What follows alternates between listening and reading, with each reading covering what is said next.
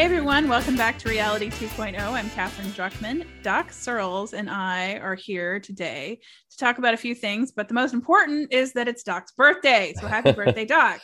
Thank you. And it's not any birthday. I am, A big one. it's a big one. It's a long one. I am actually, I'm appalled to say this. I'm 75 years old, which is Just, really November. weird because I don't feel, of course, I don't, what is it to feel old? I mean, Oh, we have a president who's substantially older than me, and the other guy who ran against him is also older than me. But the big thing is that I have to tell you, everybody, time really does fly. And the older you get, the faster it goes, which is really weird. But every year is a smaller percentage of your whole life. And that actually applies. It actually moves really fast. yeah.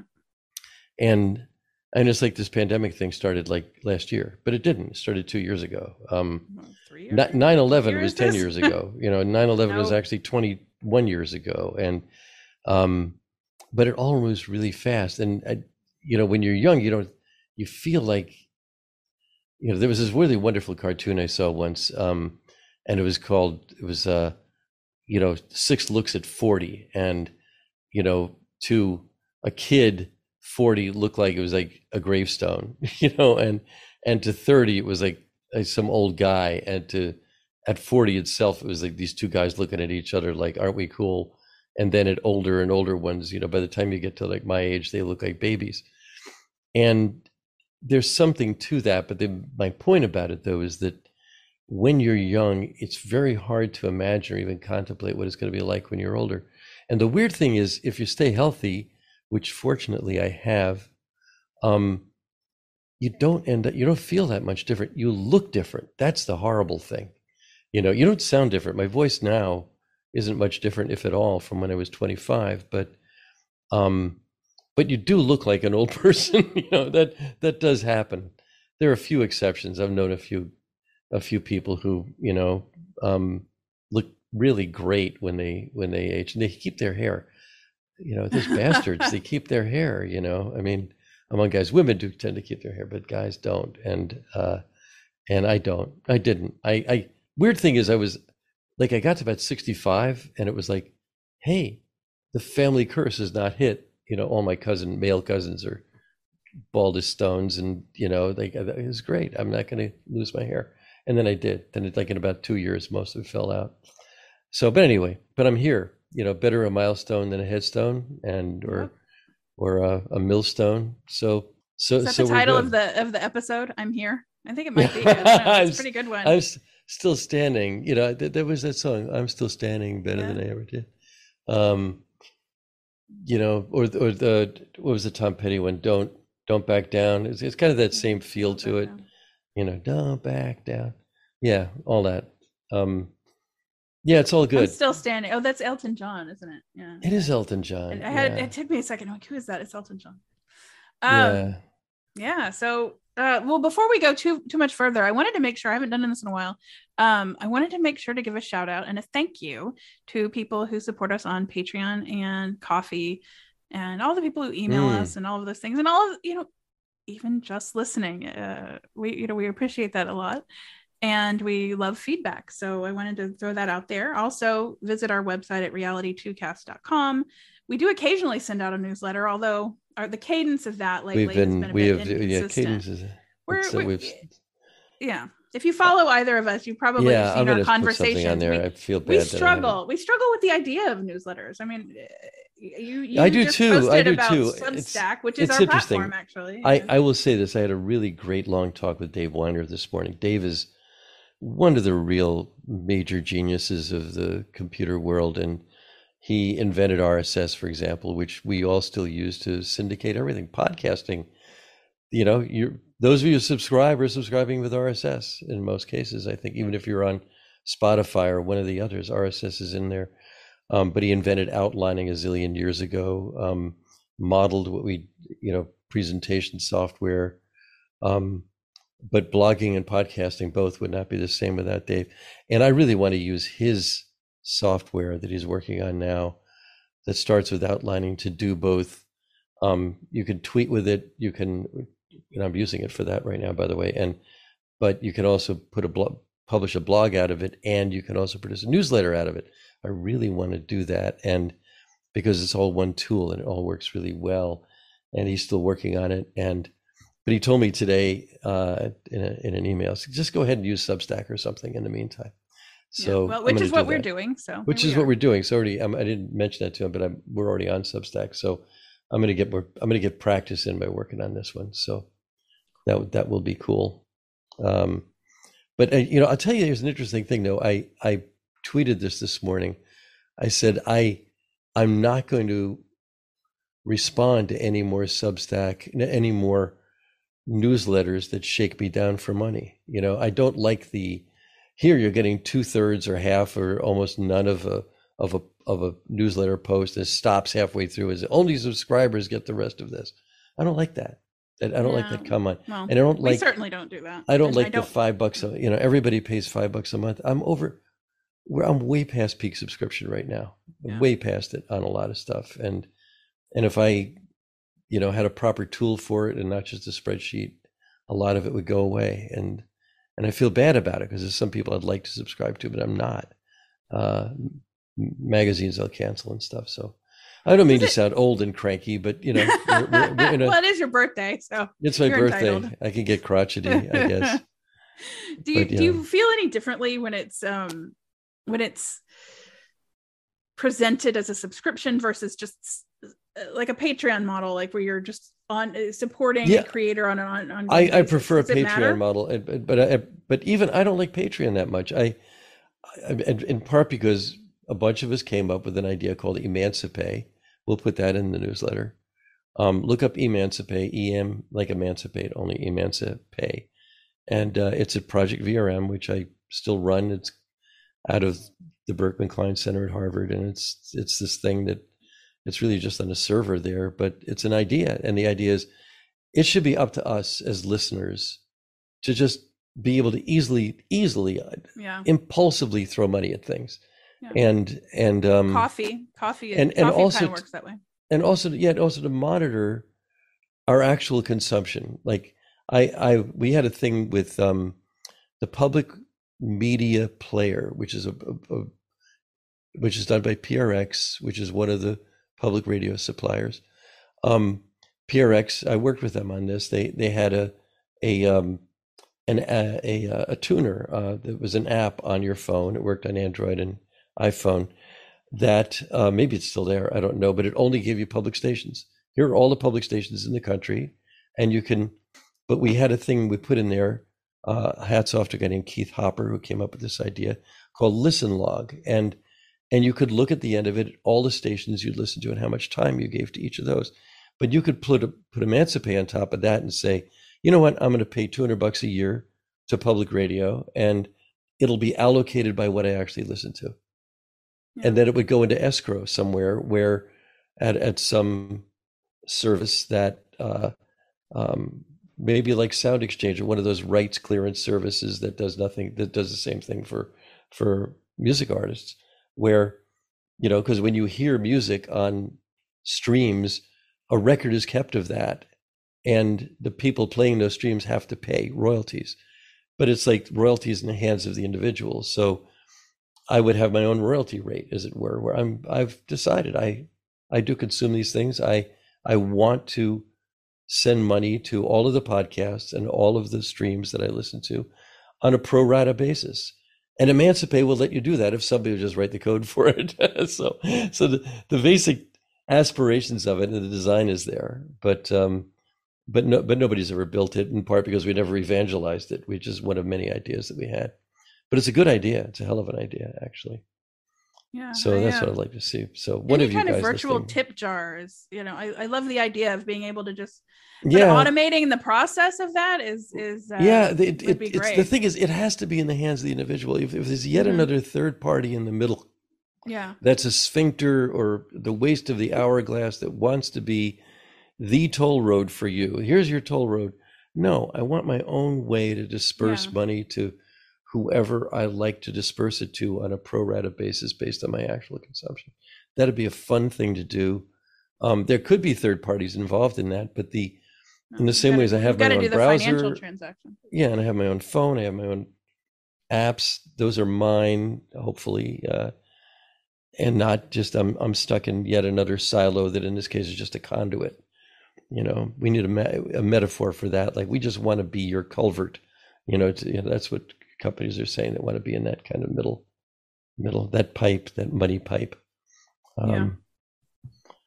So anyway, another thing too I want to briefly report is that we may have talked about it last week. One of my very best friends, Craig Burton, who was a source of an enormous amount of quotage when I wrote for Linux Journal, died a week ago Wednesday, and not unexpectedly. He'd had cancer for a while, not that long, but long enough. But he was just a huge influence on me and on a lot of things, and had a lot of amazing things to say about open source. And sorry we never got him on the show. He was a funny, crazy guy, and he made Novell succeed. And for those who remember Novell, this is an important thing. What happened that in the 80s, PCs came along, and if you asked a company in 1982, a big company, are you going to let PCs into your company? And they'd say no, because we can't control. We already have mainframes. We have 3270 display terminals, and we have VT100s and 200s out there. You're not getting in PCs in here. And then people brought their own PCs into companies, and they got more done than they ever got done with the mainframes and mini computers.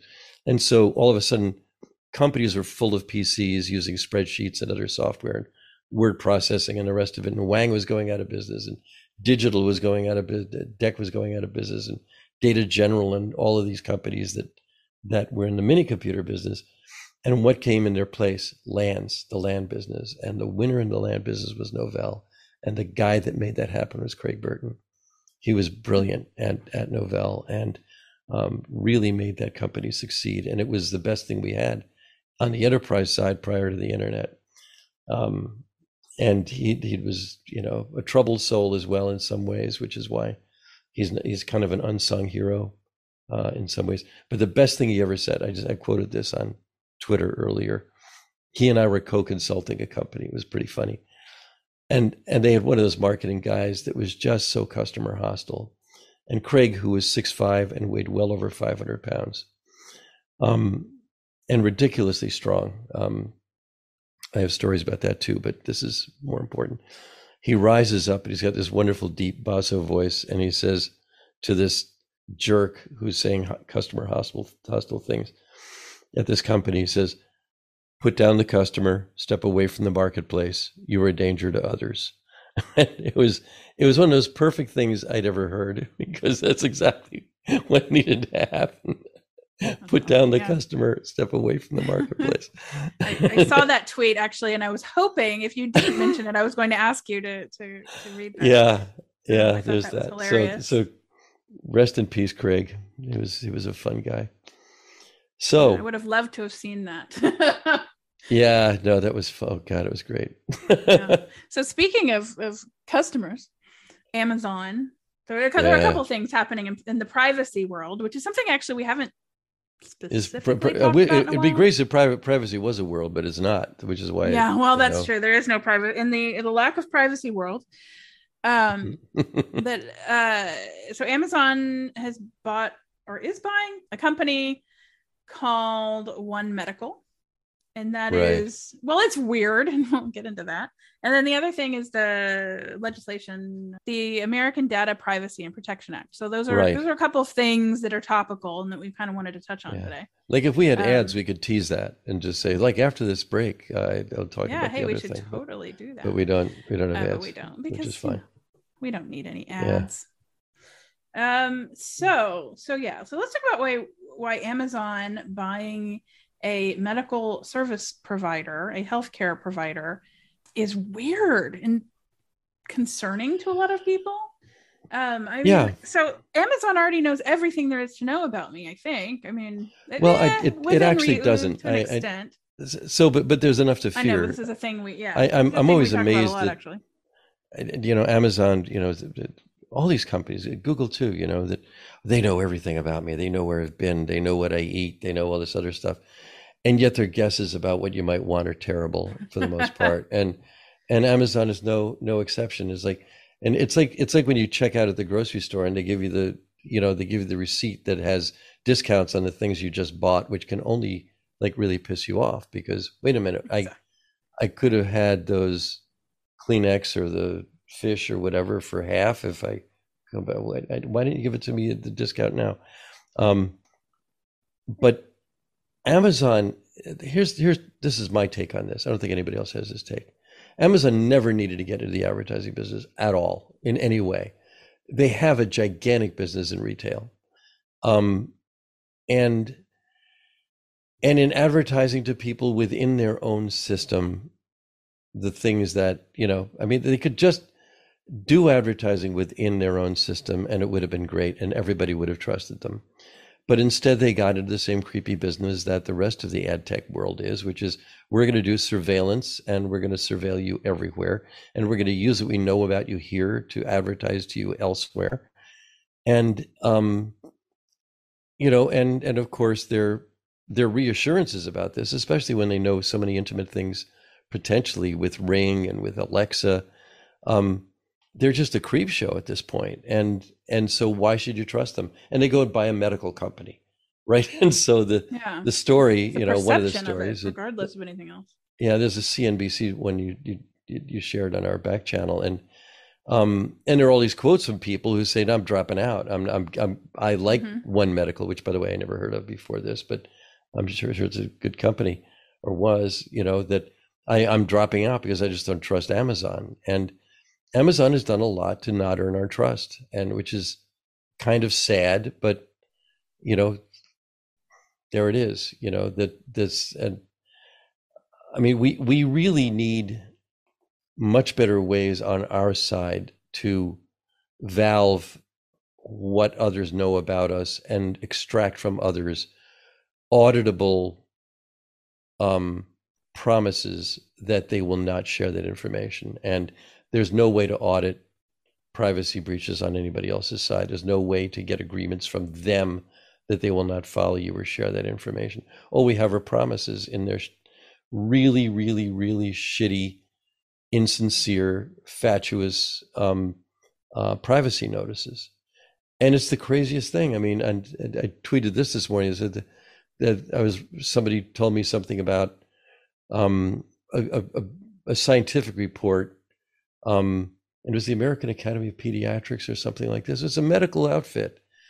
And you look at their privacy policy and it's all about, it's got that line in it, we have third parties, and those third parties are going to follow you everywhere for advertising purposes. And we're involved in that. They don't need to be involved in that, but they are, because it's pro forma. That's what everybody does. Yeah. In a similar way, we could share this too, is in the newsletter, Tom Fishburne, the Marketoonist, who's a great cartoonist. He has a cartoon that has, let us snoop, a little conference at some company, let us snoop on people in a privacy first opt-in consent-based way. And, and notes there that there was a study that said 97% of people just automatically click on accept, and,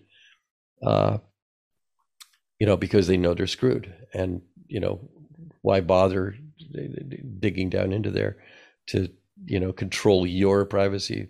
I'm using air quotes here, your privacy choices. It's not yours, it's theirs, and you have no record of it. So it doesn't matter.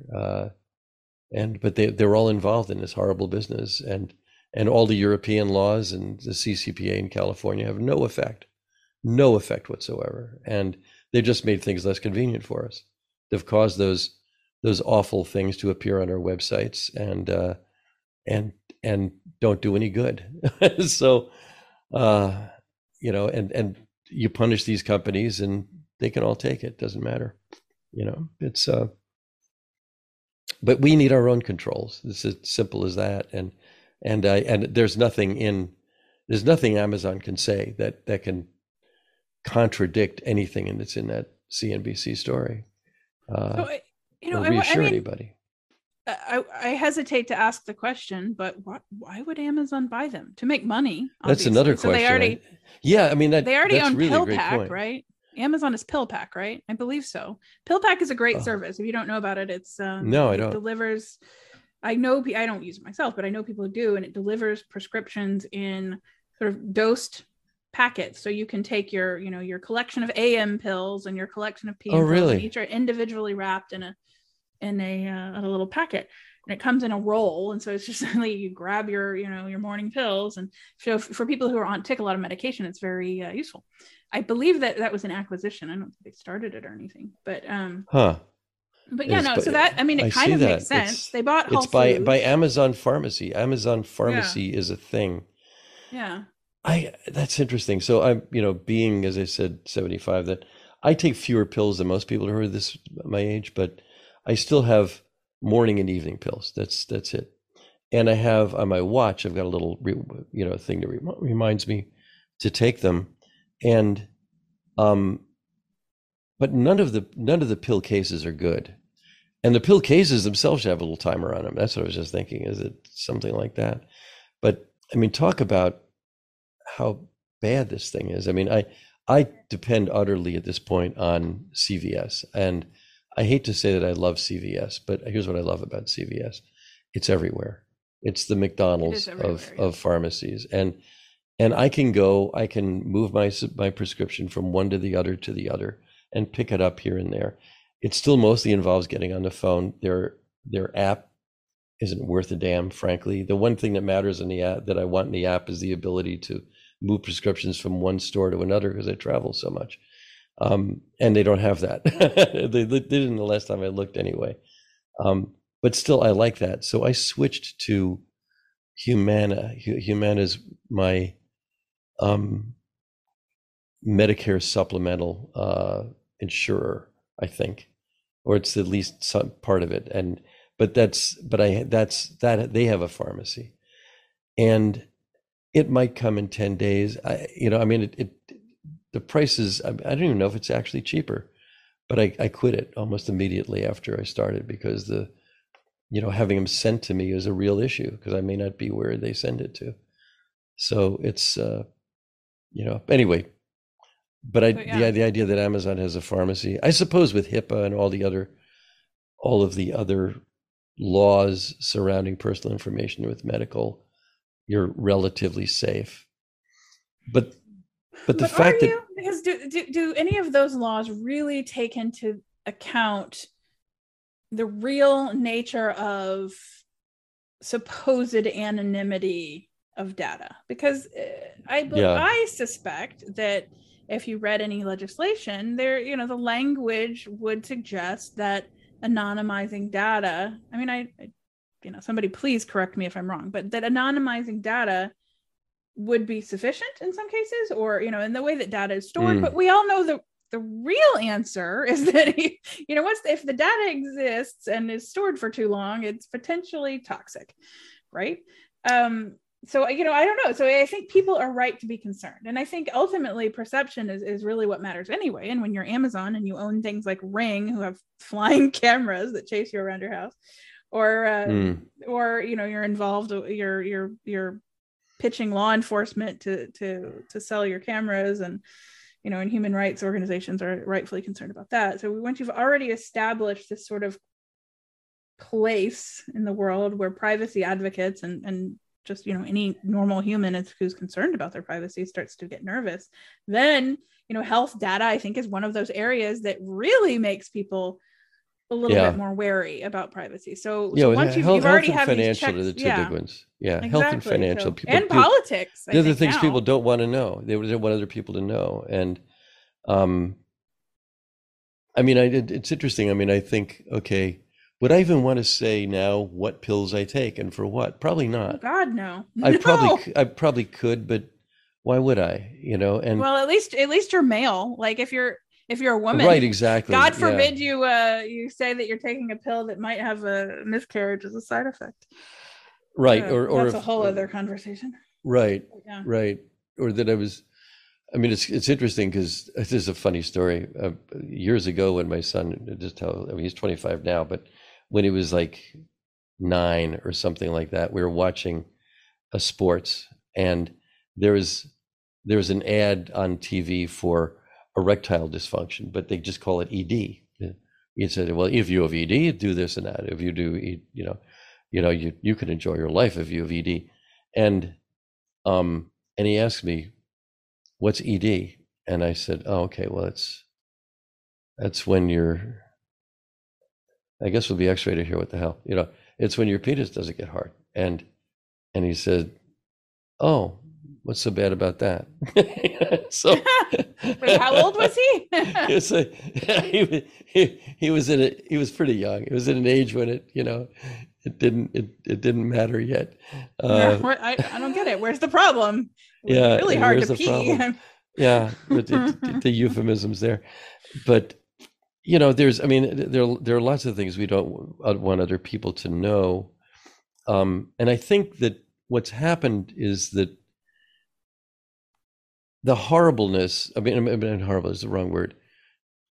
Both the accuracy of advertising when it's personal and the degree to which, for the most part, they're really inaccurate and wrong or off base or really irrelevant are both smokescreens. I mean, they both, they both misdirect attention away from the fact that these companies are acquiring massive amounts of information about us that's none of their damn business. Yeah. And we don't want them to have, and it could potentially be harmful to us. I think there's not enough obvious harms in most cases. There's lots of concern, but not, we don't have many cases where somebody got chased around because somebody found their advertising information. Yeah. And the other concern, when you talk about companies like Amazon is a massive company, massive. Yeah. And when you get all of these little divisions that collect various types of data, and of course they have, I assume, use best practices with data retention and handling information. But the larger the company, the more points of failure, right? I don't know. It seems like people are right, very, very right to be concerned, because I don't know, getting plugged into that large an organization. But also, who knows, because Amazon does I like the idea of at least providing both sides of the argument, maybe, if possible. But Amazon does have a great record with customer service and and innovation, and so who knows. Although this is not Whole Foods, One Medical and Whole, it is not the same thing. Would anybody say that Whole Foods is better now that Amazon owns them? I can get Whole Foods delivered really quickly, so that's nice. Yeah. But if you go into it, is it a better store? I don't know. I don't shop there. It's about the same. I very rarely do. It's about the same, huh? It's about the same. They've made it no worse, and there have been advantages, in my opinion. But again, I'm not a diehard Whole Foods goer. But even though it's funny, I grew up with Whole Foods back when it was a tiny little health food grocery store, originating in Texas. Right, it did. It came from Texas. Yeah. Our Whole Foods was just down the street, and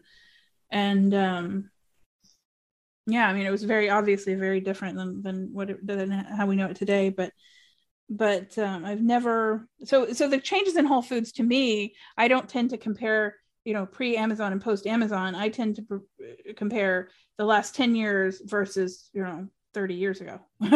Yeah. So it's a very different thing into my mind. But it's interesting.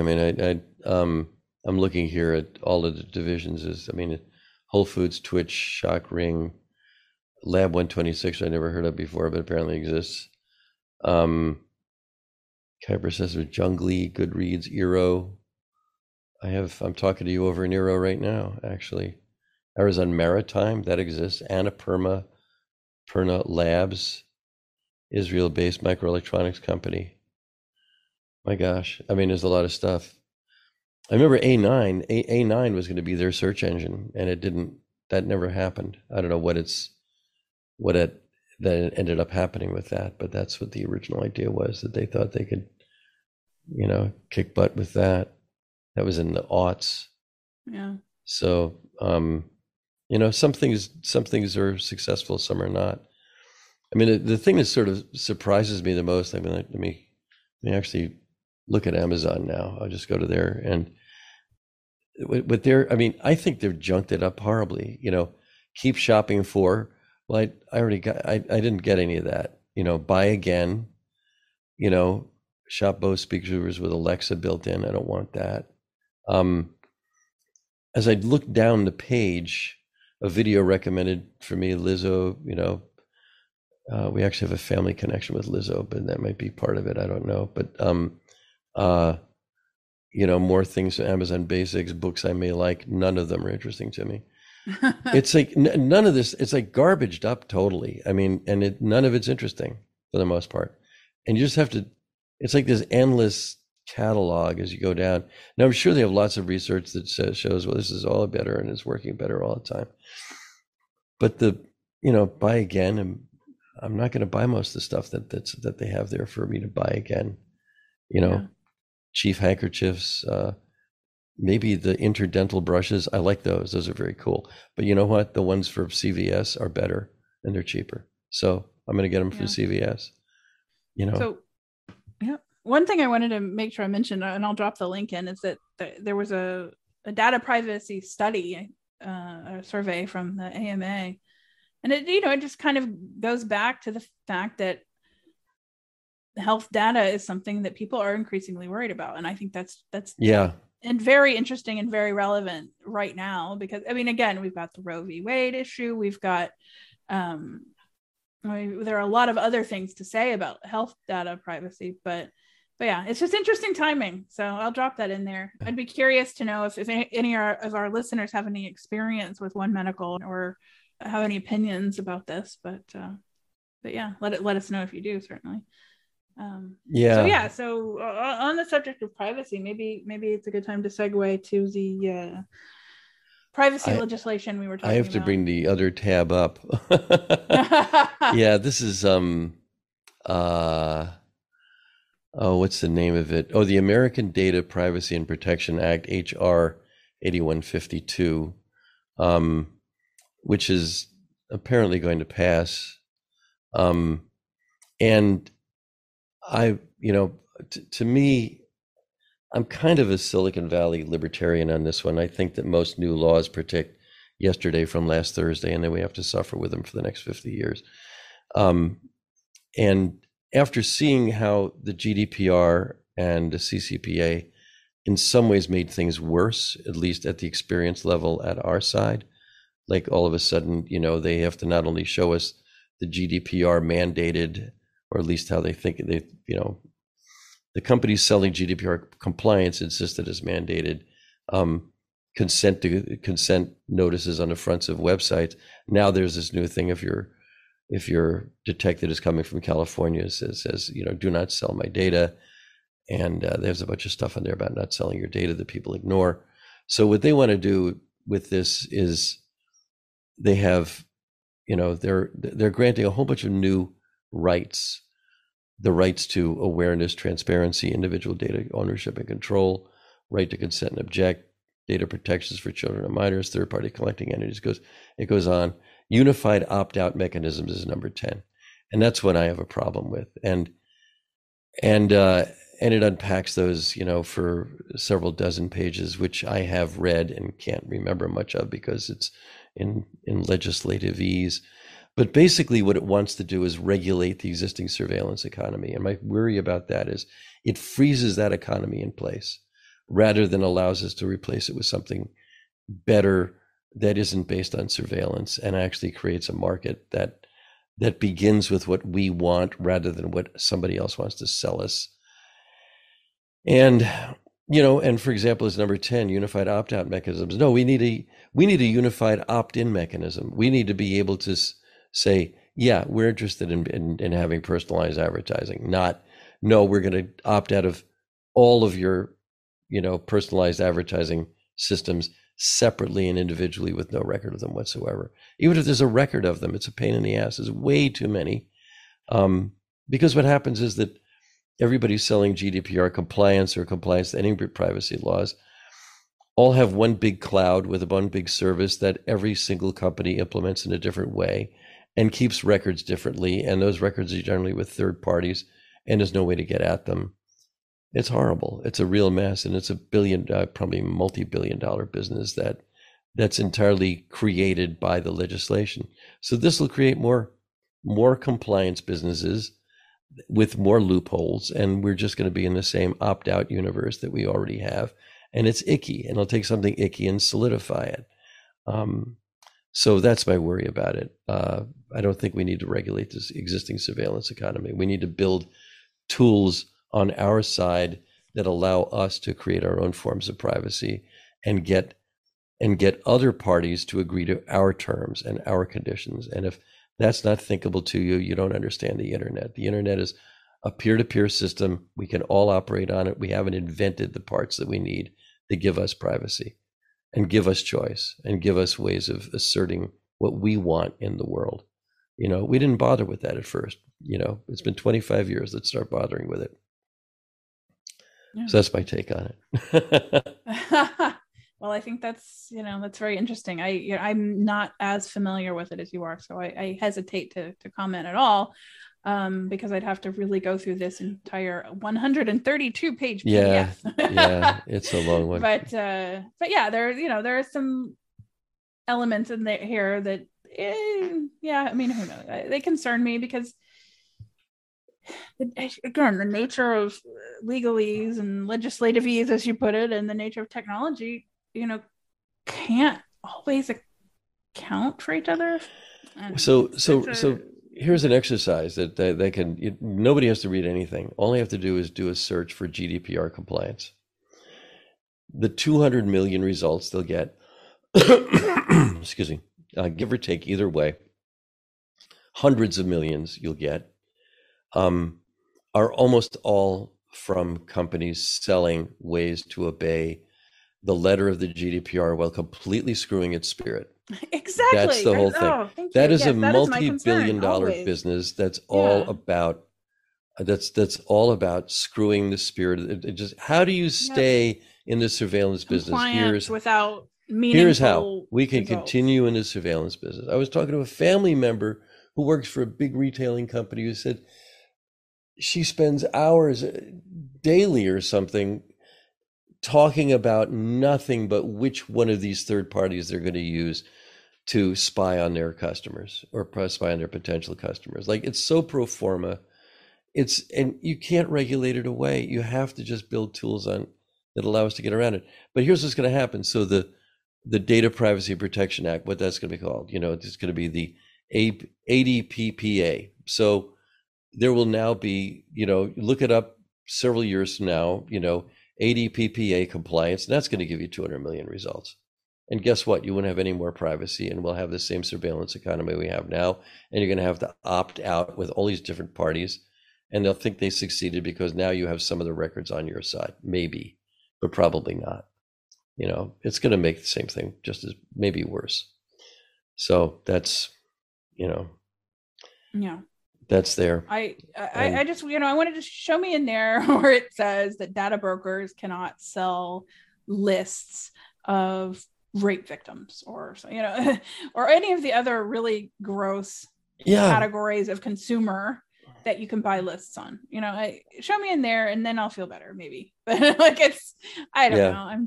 I feel kind of cynical at this point, but I think that's and I'm somewhat cynical too. I mean, it's going to take a long time. I do have some faith that in the long run, when I'm maybe 124 or something, that this will get worked out. I mean, I think it's very early in the digital age that we're in now. I think that we have a lot of opportunity here. I just don't want to see laws in place that